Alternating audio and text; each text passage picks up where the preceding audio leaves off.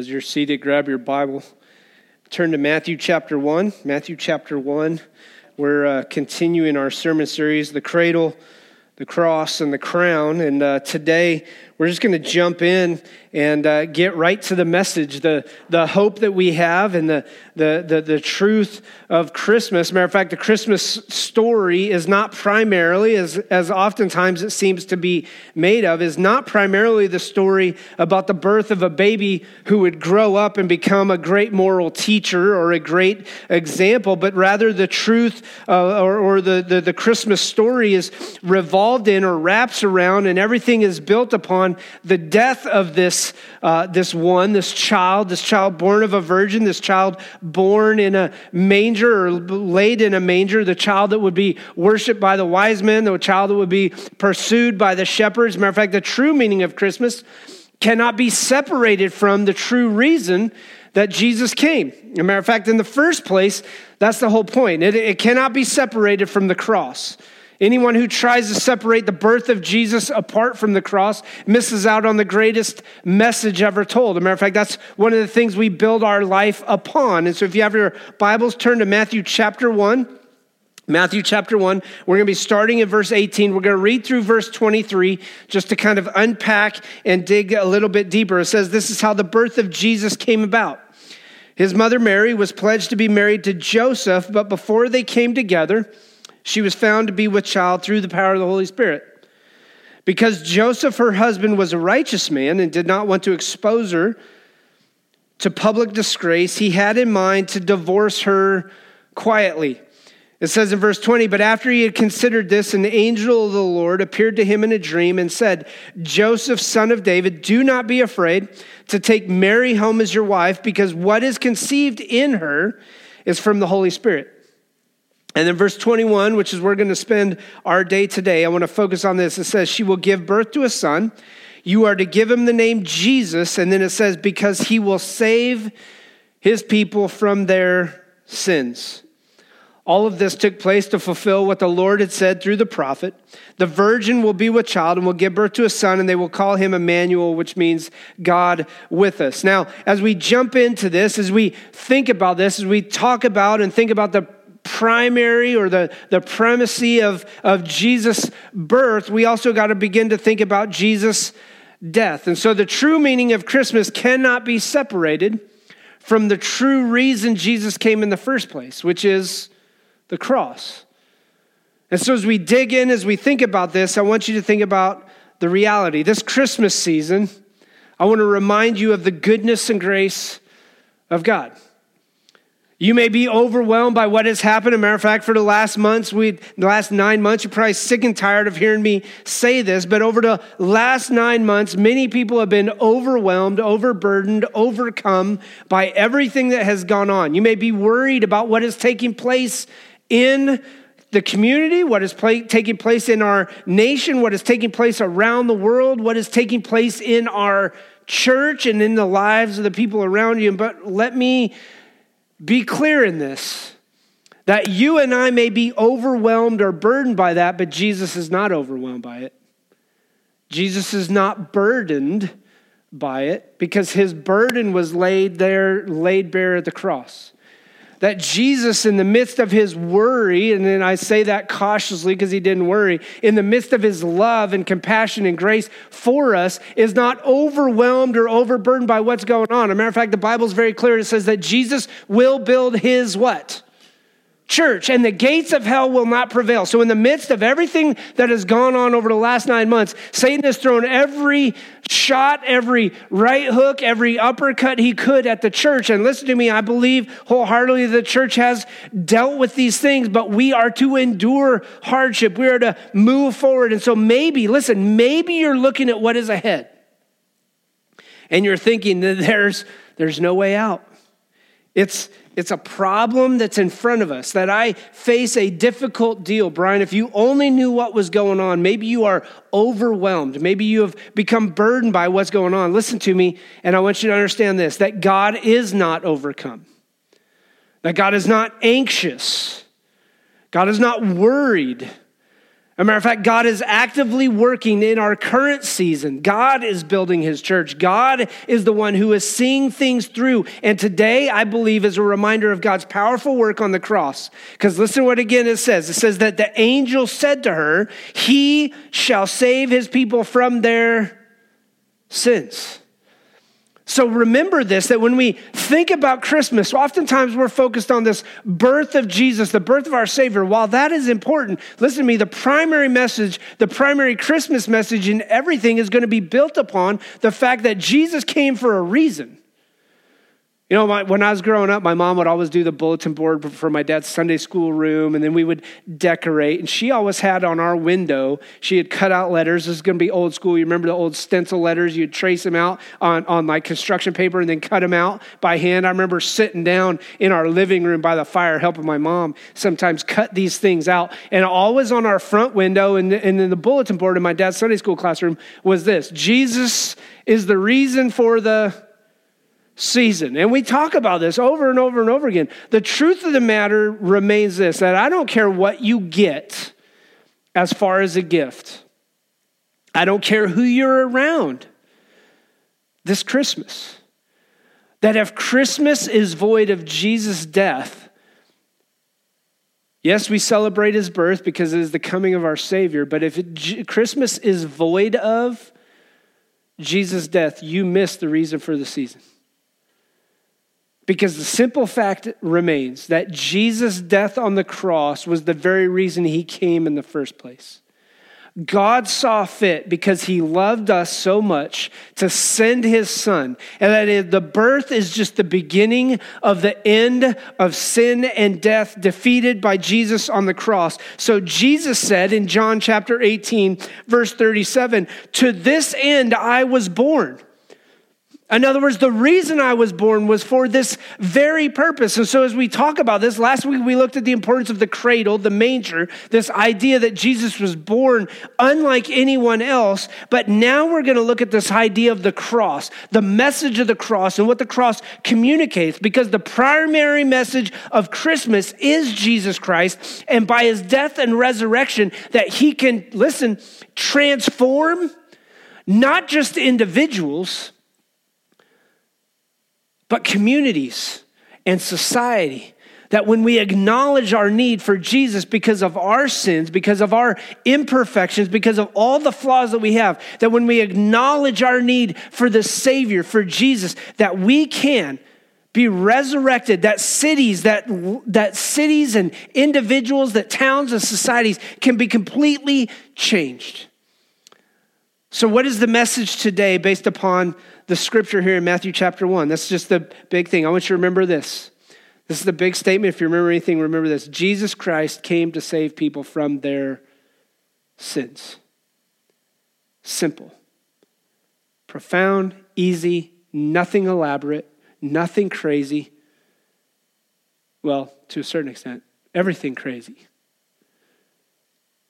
But that's the simple thing, that when Jesus was born of the virgin, when Jesus was born in a manger, when Jesus was born, that there was this supernatural birth as a result of the Holy Spirit touching Mary. Listen to me, it's not based upon some cultic teachings, this idea that we have a Jesus that was born and he's the brother of Satan. It's not based upon any of those things. That Jesus was born of a virgin so that the sin line would not transfer through the DNA, through the active use of sexuality and things like that. But the message is this, that the message that Jesus Christ came to save his people from their sins. So I want you to see three things today. Number one is the point of his name. The message of his name. As we look at this, listen to what he says. She will give birth to a son, verse 21, and you are to give him the name Jesus. Now, what's in a name? Everything. Matter of fact, if you've named your kids, you would understand the importance of a name. I remember as we were trying to name our kids, I would throw out a name and my wife would be like, "Nah, I don't like that name." Why not? Well, usually it had something to do with this. Well, I knew somebody who had that name and I really wasn't a fan of that person. They were disrespectful. I didn't like them. We didn't get along. Anybody ever been there? You know what I'm talking about? The power of the name and what goes on. You know the power of a name. Well, Jesus' name means everything. Matter of fact, Jesus was actually a fairly common name back in those times. Matter of fact, we get the word Jesus from Yeshua, which is also short for Joshua. But I want you to understand there's a lot of things that goes on with that. Yah, or Yeshua, would actually be short for Yahweh, and Hoshea is actually the shortened verb of salvation, or shortened word for salvation. So when it says it, it's the idea that Jehovah or Yahweh saves. And so you had Joshua, Jesus, and fairly common names. And it's not necessarily just the name that is evident, because it's all about the work of what Jesus did. So while his name means something, his name is not the only reason why that he has the very standing that he has. As a matter of fact, Philippians chapter 2 says this, chapter 2, verse 10, that at the name of Jesus, every knee should bow in heaven and on earth and under the earth, and every tongue acknowledge that Jesus Christ is Lord, to the glory of God the Father. So he's laying this out, that God saves, that Yahweh saves, and that the name of Jesus, that every knee will bow and every tongue will confess. So that's the point. The idea, the point of his name, that at the name of Jesus, every knee will bow and every tongue will confess at some point in time or another. You can choose to confess it here on earth now and confess the name of Jesus, acknowledging your sin, and you can confess your sins and you can call on the name of the Lord and be saved. Or you can wait till eternity when you stand before God the Father and you are judged for the actions of your life here on earth, and you are going to profess it at that point, but at that point it's too late.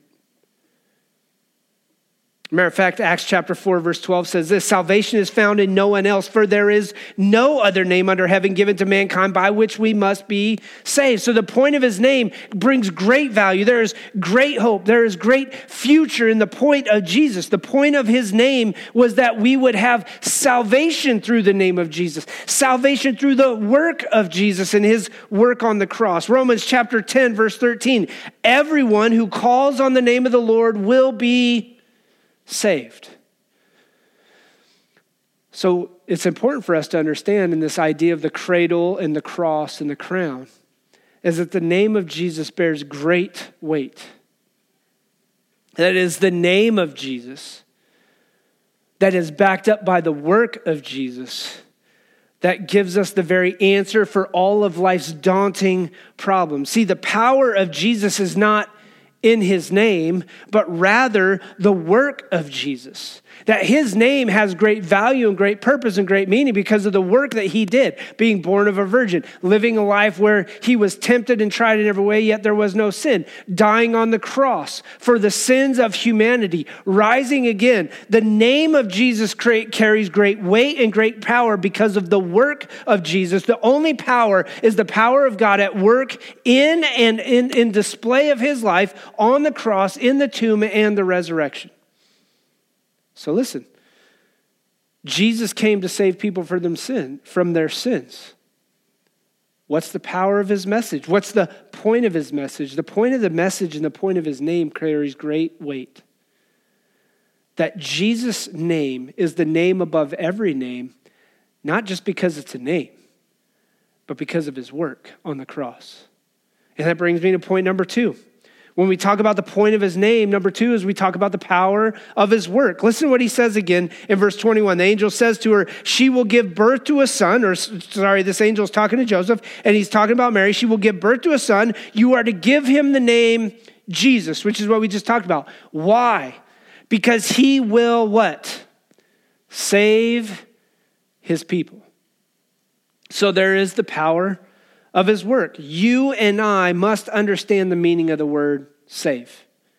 It's a radical word. As a matter of fact, it carries with it this idea that you save somebody from what? A problem, a predicament. You don't save someone who needs a little help. You save someone who is unable to do anything to save themselves. A car is on fire. You run to the scene. Maybe you put out the fire. You pull a person who wasn't able to pull themselves out. A person who is lost at sea needs saving. A person who is lost in the mountains needs to be saved. They need to be led to safety. A person who has stopped breathing needs to be saved. It carries the same weight that Jesus' death was keeping in God's eternal plan to save the people who need saved. Why do they need saved?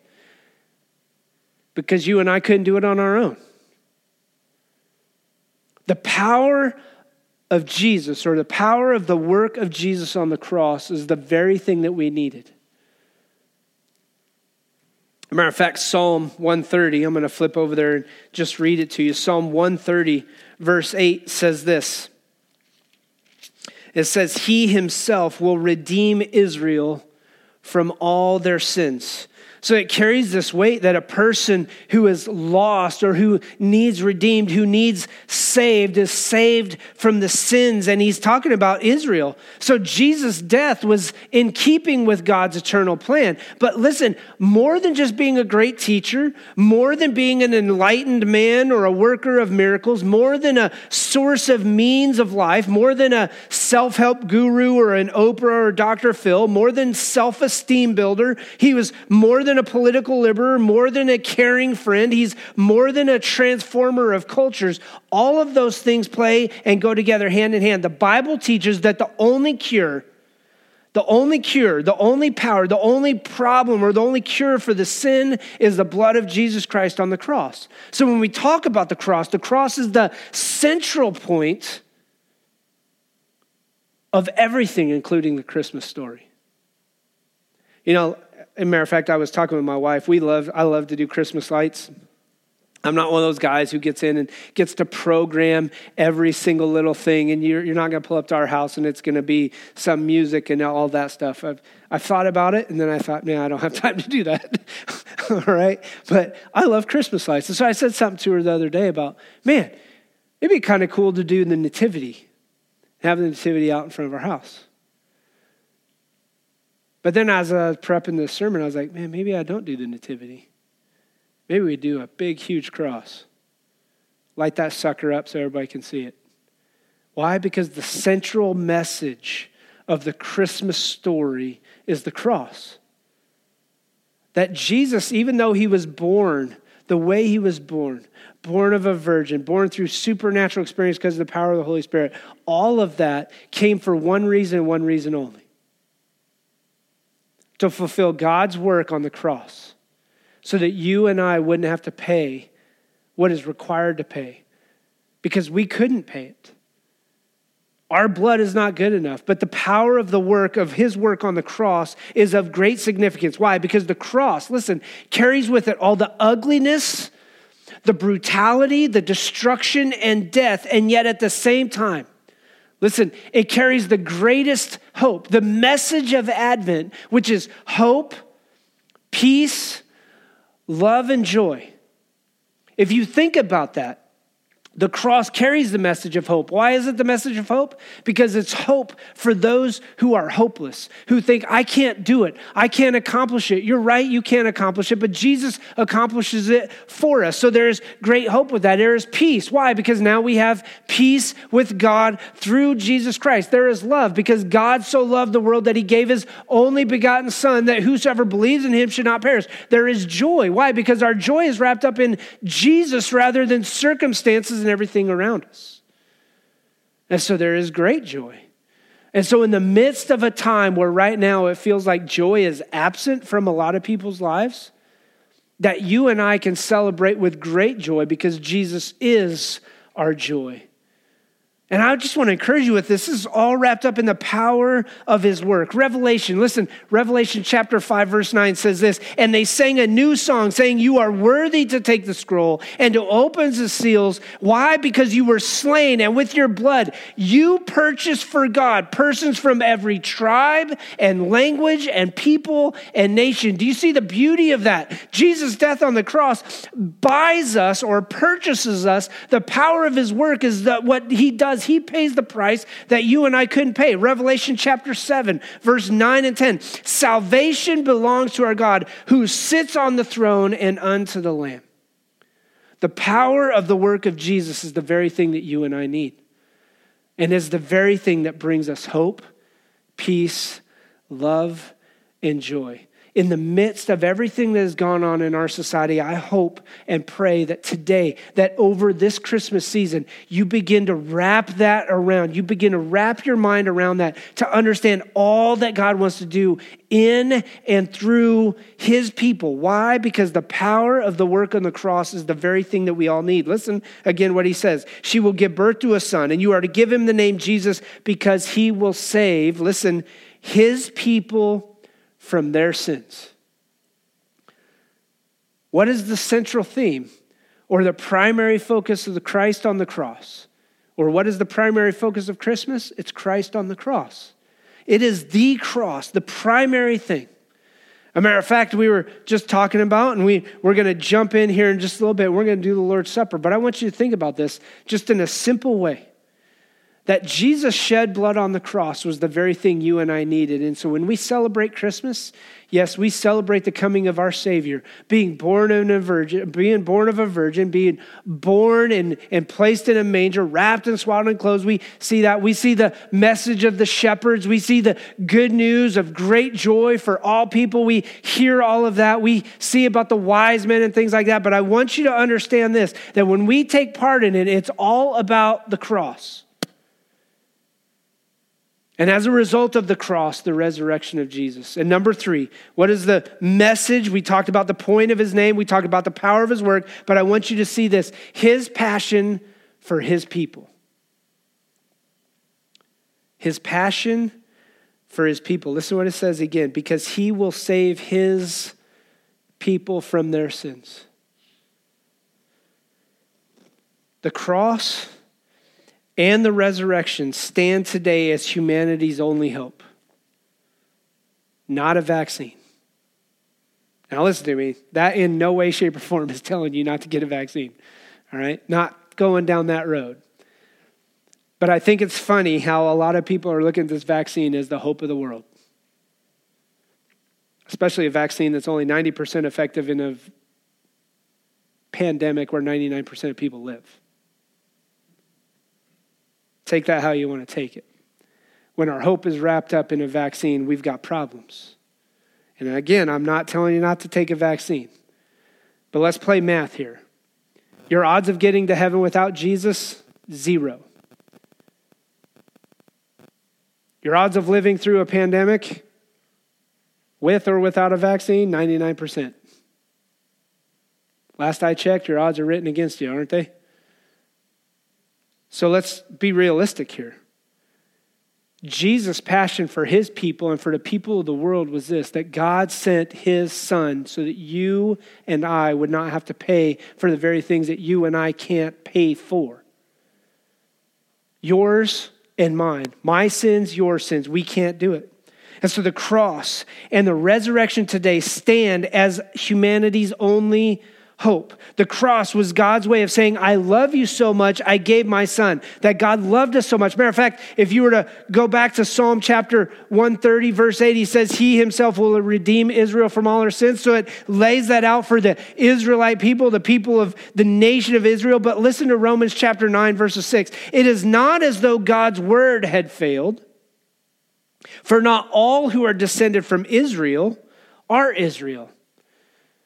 He says this in verse 8. In other words, it's not the children by physical descent who are God's children, but it's the children of the promise who are regarded as Abraham's offspring. So listen, here's the beauty of this text, the beauty of this idea when he says he will save his people, that his people are not just Hebrew Israelites, Jewish people, but his people are any people who believe in the covenant that was set up through Abraham's father, that Father Abraham had many sons, that those who put their faith and trust in Jesus Christ are heirs or co-heirs with Christ, that we are part of God's family. And so listen, when he says he will save his people are the people who have put their faith and trust in Jesus Christ, the shed blood of Jesus on the cross, that when you believe that Jesus died on the cross and you confess it with your mouth and you believe in your heart, then it says you will be saved.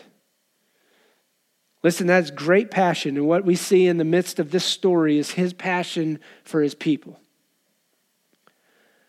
God loved us so much that he sent his son for everybody. But listen, the only ones who are going to be saved are those who believe and confess. Why? Because at the name of Jesus, every knee will bow and every tongue will confess that Jesus Christ is Lord at one point in time or another. You can do it now and reap the reward of eternity, or you can do it later. And standing before God, you can confess your sins. But without Jesus, you have no hope. Matter of fact, Luke chapter 19, verse 10 says this: Jesus came to seek and save that which was lost.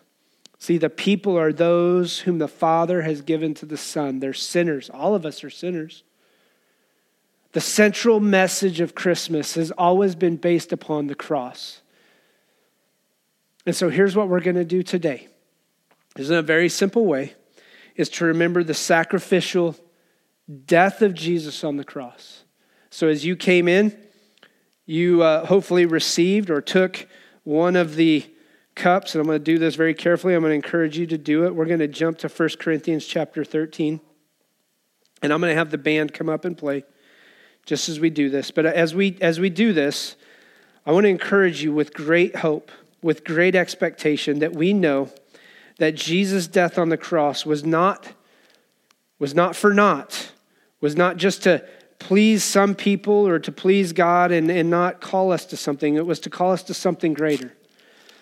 And so as you open this, as you take part in this, we're going to turn to 1 Corinthians 13. We're going to have it up on the scripture or up on the TV here for you to read. Maybe you're joining us at home, and we're going to do the Lord's Supper. But I want to remind you of the truth and the promise that we do this. This is just in remembrance. There's nothing magical about this. This does not literally become Jesus' body. All right? This does not literally become his blood. But I do want to remind you of this. 1 Corinthians chapter 13. 2 Corinthians 13 or 11. Good grief. 1 Corinthians 11. Starting in verse 23. That's where I'm getting confused. But I want you to see this part before we jump into that. In 1 Corinthians 11, verse 28, it says this: a man ought to examine himself before he eats of the bread and drinks of the cup. And here's the reason why. Because a person who is not a believer, have never put your faith and trust in Jesus, you would drink a cursing upon yourself if you take part in this and you don't truly believe. But listen, if you've confessed your sins, matter of fact, the Bible says when you confess your sins, he is faithful and just to forgive us of any and all unrighteousness. That I can go to the Father through the Son and I can confess my sins and he will forgive me. And so when I take this, I am doing this to remember Jesus' broken body for me. As a matter of fact, it says in verse 23, for the message I received from the Lord is what I also passed on to you, that the Lord Jesus, on the night he was betrayed, he took bread, and when he had given thanks, he broke it and he said, this is my body, which is for you. Do this in remembrance of me. So as we do this, you're doing this to remember the broken body of Jesus on the cross for your sins and mine. Do this in remembrance of him.